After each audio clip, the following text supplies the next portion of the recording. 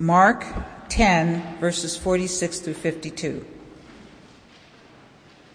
Then they came to Jericho, as Jesus and his disciples, together with a large crowd, were leaving the city. A blind man, Bartimaeus, who was the son of Timaeus, was sitting by the roadside begging. When he heard that it was Jesus of Nazareth, he began to shout, "Jesus, Son of David, have mercy on me." Many rebuked him and told him to be quiet, but he shouted all the more, "Son of David, have mercy on me." Jesus stopped and said, "Call him." So they called to the blind man, "Cheer up, on your feet, he is calling you." Throwing his cloak aside, he jumped to his feet and came to Jesus.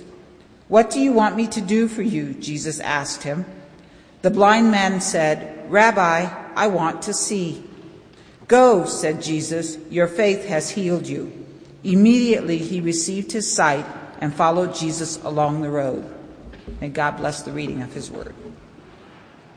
So we're given this story about blind Bartimaeus, who encounters Jesus on the road to Jerusalem.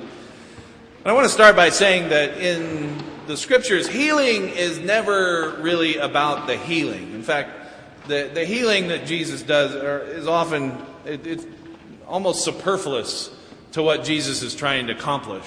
Any Messiah in the first century Palestine, any Messiah worth their salt is going to have a few healings under their belt. So that's kind of, for Jesus, that's kind of just the foot in the door to accredit some healing to Jesus. But what Mark does for us is he takes this healing story and he begins to reveal things that Mark wants us to know about who Jesus is and what Jesus is about. And so the healing story really becomes the vehicle for this message that Mark has for us this morning.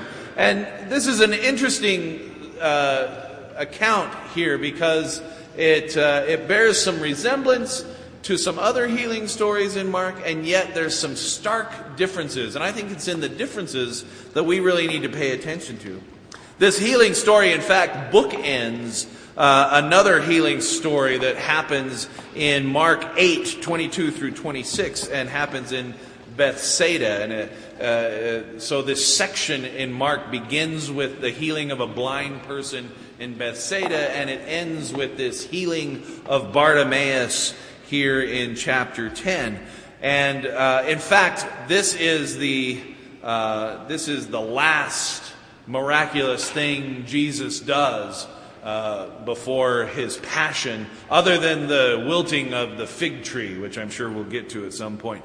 But other than that, this is the last healing he does. This is the last miraculous thing he does. And in between these two blind man healing stories, Jesus begins to tell the disciples with increasing urgency that he is going to Jerusalem, where he will be arrested, humiliated, hung on a cross, but on the third day he will rise again. And of course, the disciples don't get that. They don't see what Jesus is trying to tell them. They don't see what Jesus is revealing to them about the kind of Messiah he is. They don't see what he is doing. They still think, as we've discovered when James and John were still talking about who's going to be the greatest in the glory to come, as they still argue about those things, it's clear that as Jesus tells them with urgency, no, what you think is going to happen is not going to happen. I'm going to Jerusalem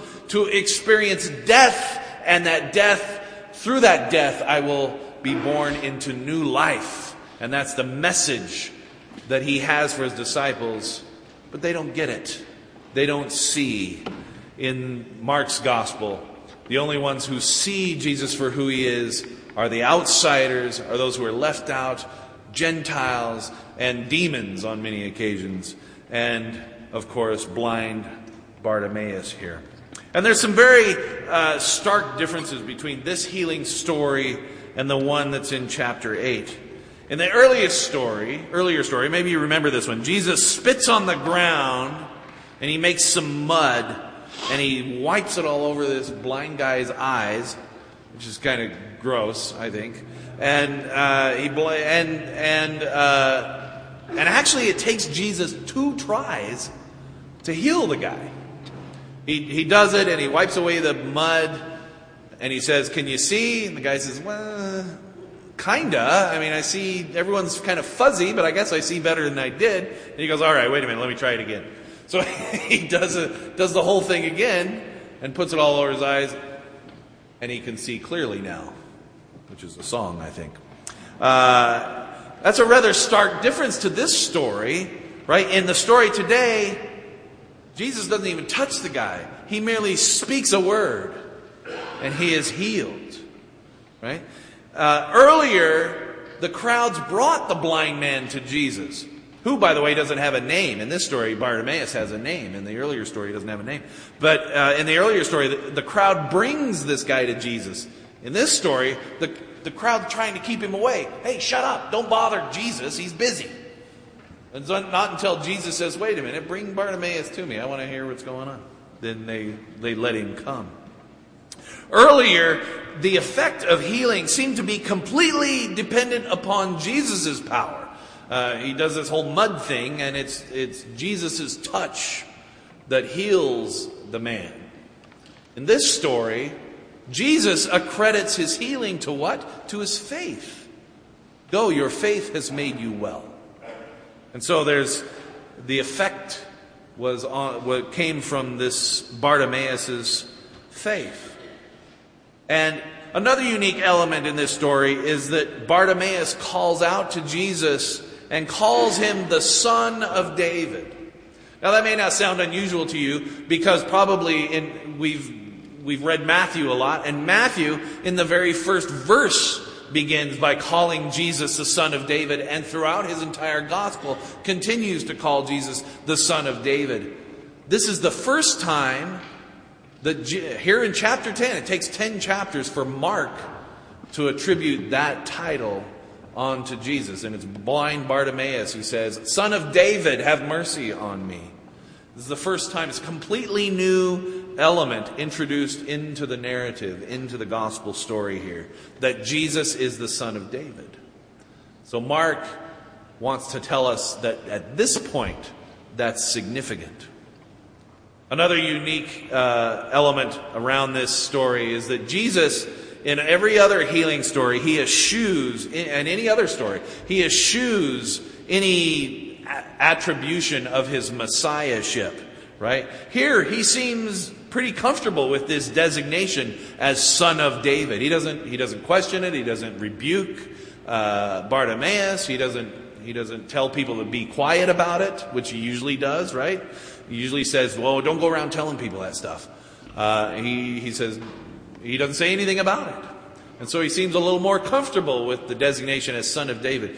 And when he is called Son of David, it really is a reference to Jesus' messiahship, to the long-expected Savior who is going to return Israel to the greatness it once knew under King David. And so this whole expectation had grown up over the centuries that when a Savior comes, he would be like David, and he would come out of the lineage of David, and he would be a leader who led us like David, and he would establish a new kingdom like David. And when Mark says on the mouth of Bartimaeus, when Mark says this is the son, that Jesus is the Son of David, he's basically saying that this is our guy. All those expectations you had on the coming Messiah and the King David are met in Jesus Christ. He is that anointed one, that Messiah, that Son of David. And so Mark informs us through this story that Jesus is indeed that guy, and his kingdom is one where those who are blind are made to see.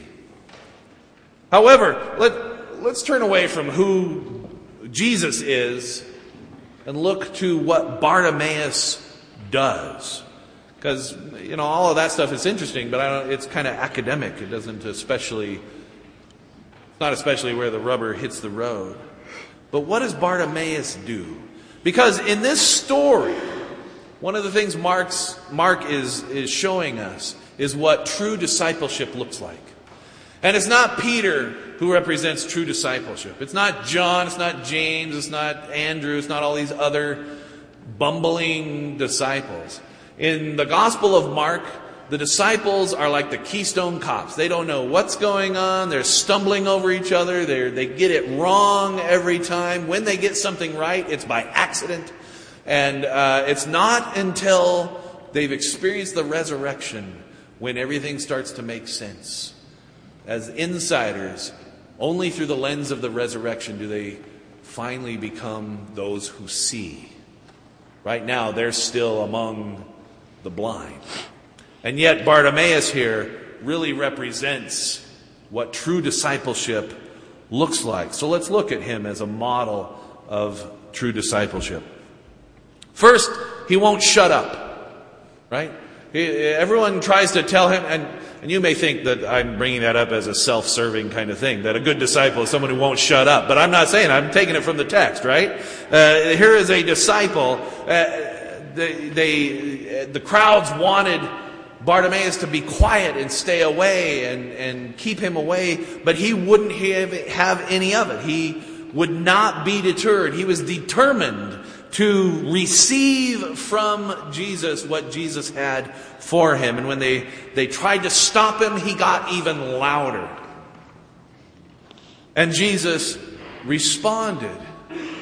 He called to Bartimaeus, "Bring him to me." To which they said, "Oh, great, take heart." Now all of a sudden they're changing their tune. "Take heart, the master is calling you." A better translation of this, the Greek here is really to receive courage. Like, wow, oh, look at you. You can be strong now. Be strong and go before Jesus in that. Take heart, have courage. He's calling you.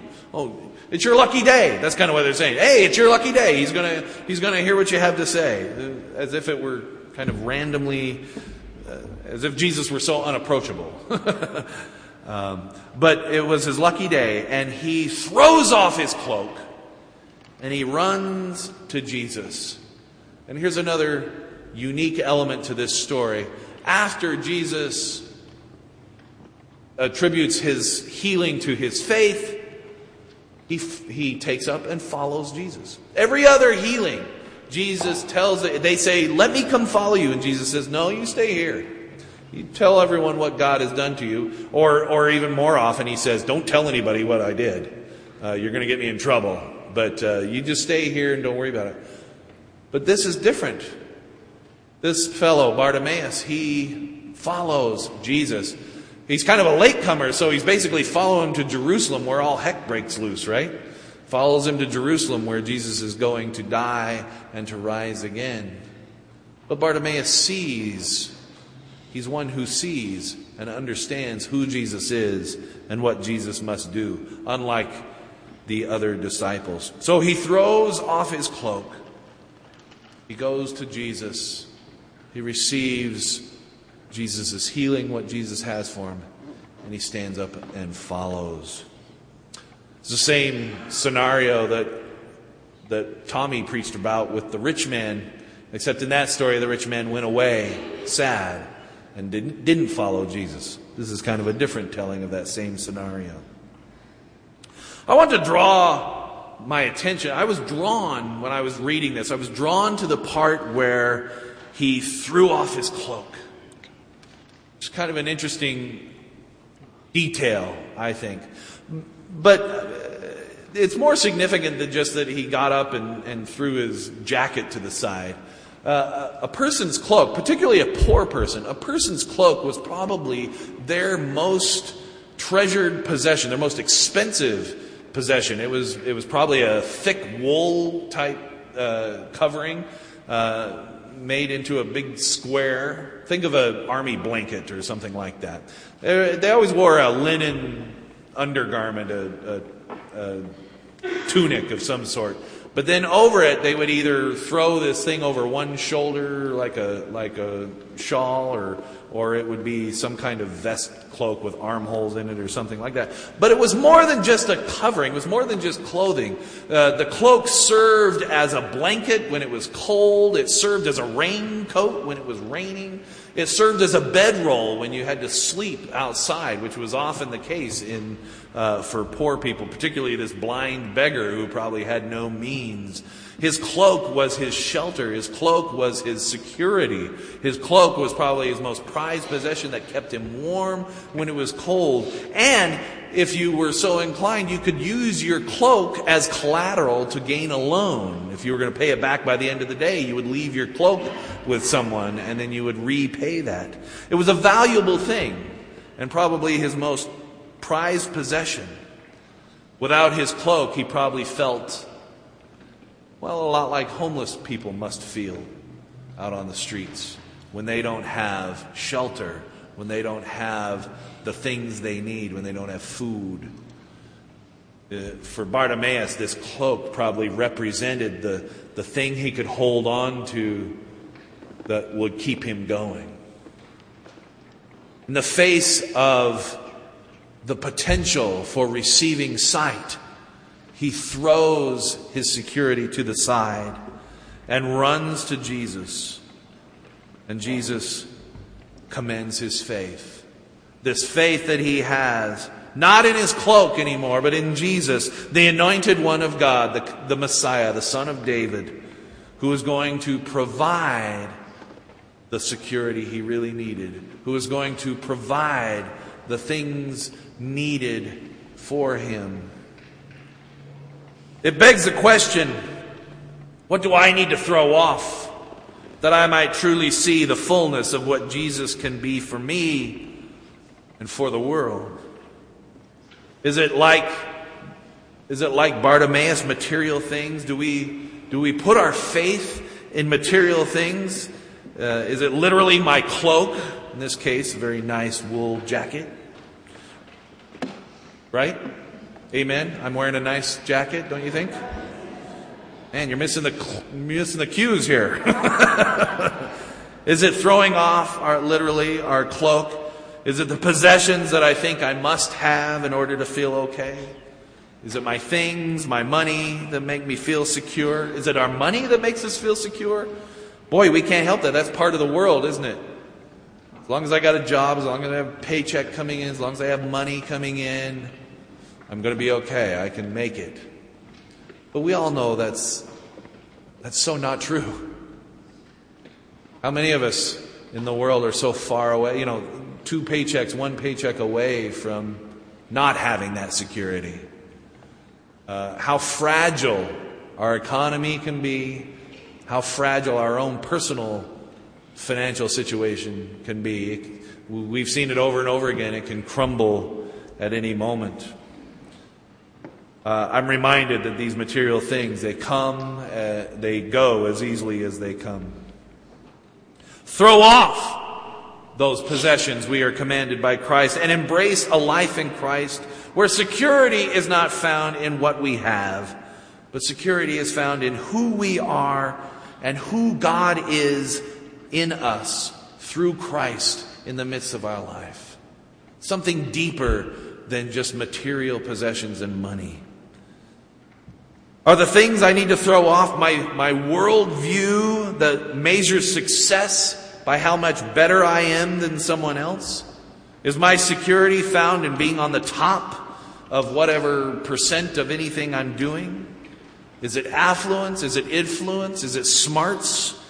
Is it seeking, as James and John did, to be on the right or the left seat of Christ? To have the most prominent place? To be on top? Throw off this view of the world and find your self-worth in how you help others succeed. The race is not to beat everyone else in the kingdom of God. The race is to get us all across the finish line. Amen? Things are different. Not beating them, but joining them so that our quest for greatness becomes a quest for communal greatness. And to be great in the kingdom of God, you must be the servant of all. Is the cloak I need to throw off some shortcoming that is holding me back? Something that I cling to so that I don't really have to meet my own potential? You know, there's something about it. We love our sin, don't we? We love our sin. We love our shortcomings. We love our foibles. We bemoan them. We bemoan them. But there's something about us that just loves them, right? Our shortcomings are things that, because they become excuses for why we're not great. Well, I'm not great because I have this monkey on my back. I have this shortcoming. I'm just not good enough. What a cop-out. You're not good enough? Of course you're good enough. God made you so. Of course you're good enough. You are God's most beloved, wonderful children and created for greatness. Not greatness by the world's standards. Not Donald Trump great. God help us. Not that kind of greatness.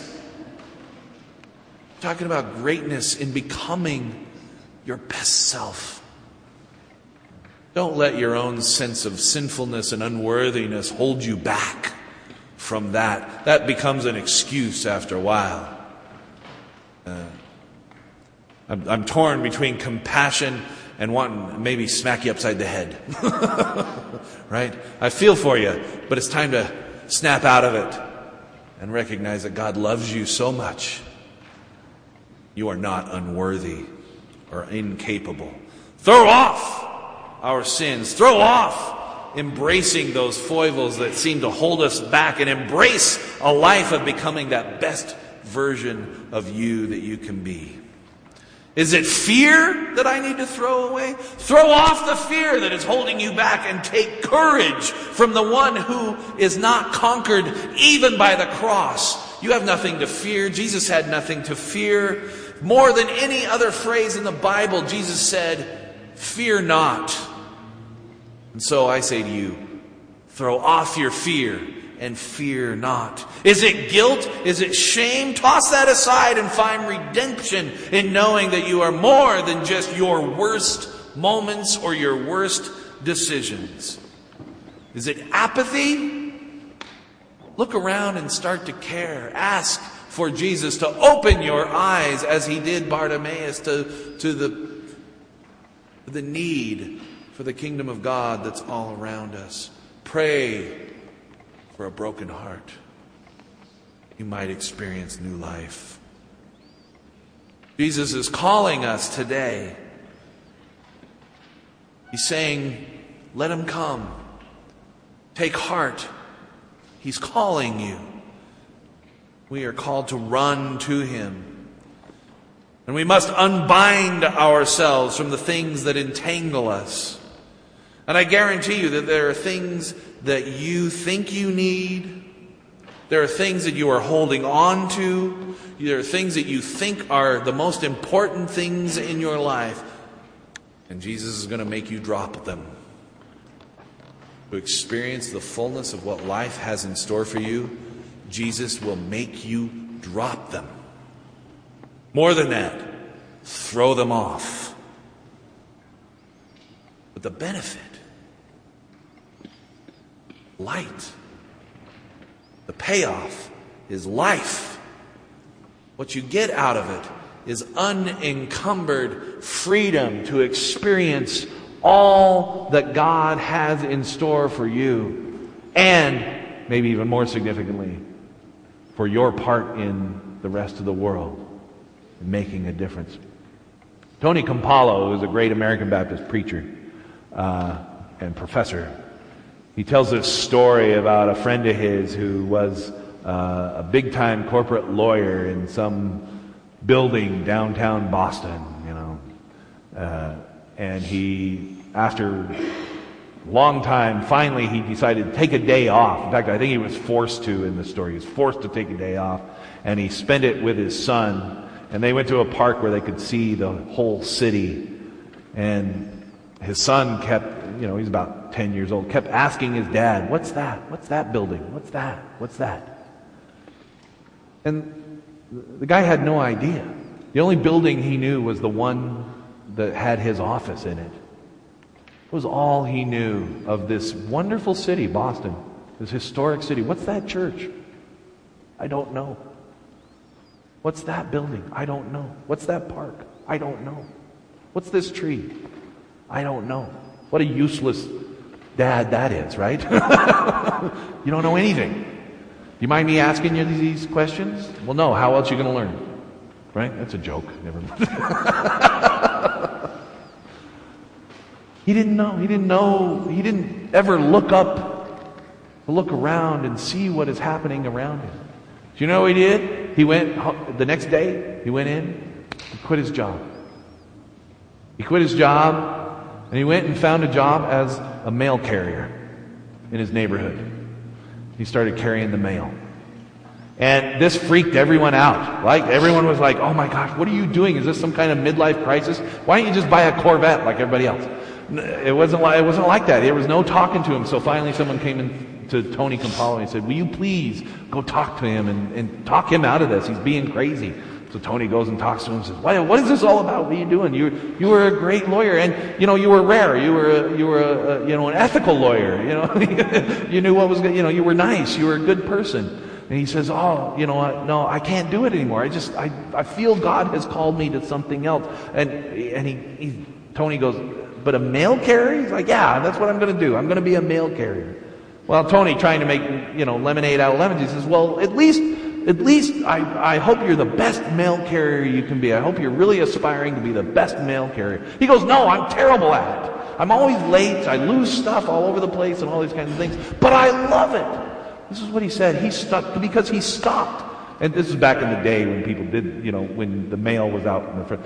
I stop and I talk to people. And they share their lives with me, and I tell them about my life. And we make relationships. I have so many friends on my route, and I get to hear about everything they're doing. And I pray for them, and I invite them to pray for me. He was the only mail carrier in Boston that on his birthday, 300 people threw this big party for him because he was such a great mail carrier. He was a lousy mail carrier, but such a great presence in the neighborhood. This guy knew what it meant to throw off your cloak and run to Jesus and experience the fullness of life that Jesus promised. In John 10:10, Jesus said, I have come that you might have life and have it to the full. The fullness of life is not found in the things that we cling to, but it's found in who we run to. Amen? Throw off those things we're holding on to. We all have them, I promise you. And I also promise if you pray, so maybe I'm talking you out of it. If you pray, you ask, Jesus will tell you what those things are. And then with love and compassion, He'll help you throw them off. Maybe it's not as dramatic as quitting your job and becoming a mail carrier, but I promise it'll transform your life. Let's pray. Great and loving God, as we stumble through our lives so often, and we try to make it all work, and we do all the things we're supposed to do, and we look for security in the jobs we have, in the roles we play, in the possessions we hold on to. We look for security in being our wounded selves. We look for security in not achieving God-sized goals. We pray for the courage and the strength to throw off those things that hold us back, that we might run free toward you, knowing that when we do, you open our eyes to a whole new world where we become our best selves. Give us courage and strength as we seek this. We ask all this in the precious and powerful name of Christ. Amen.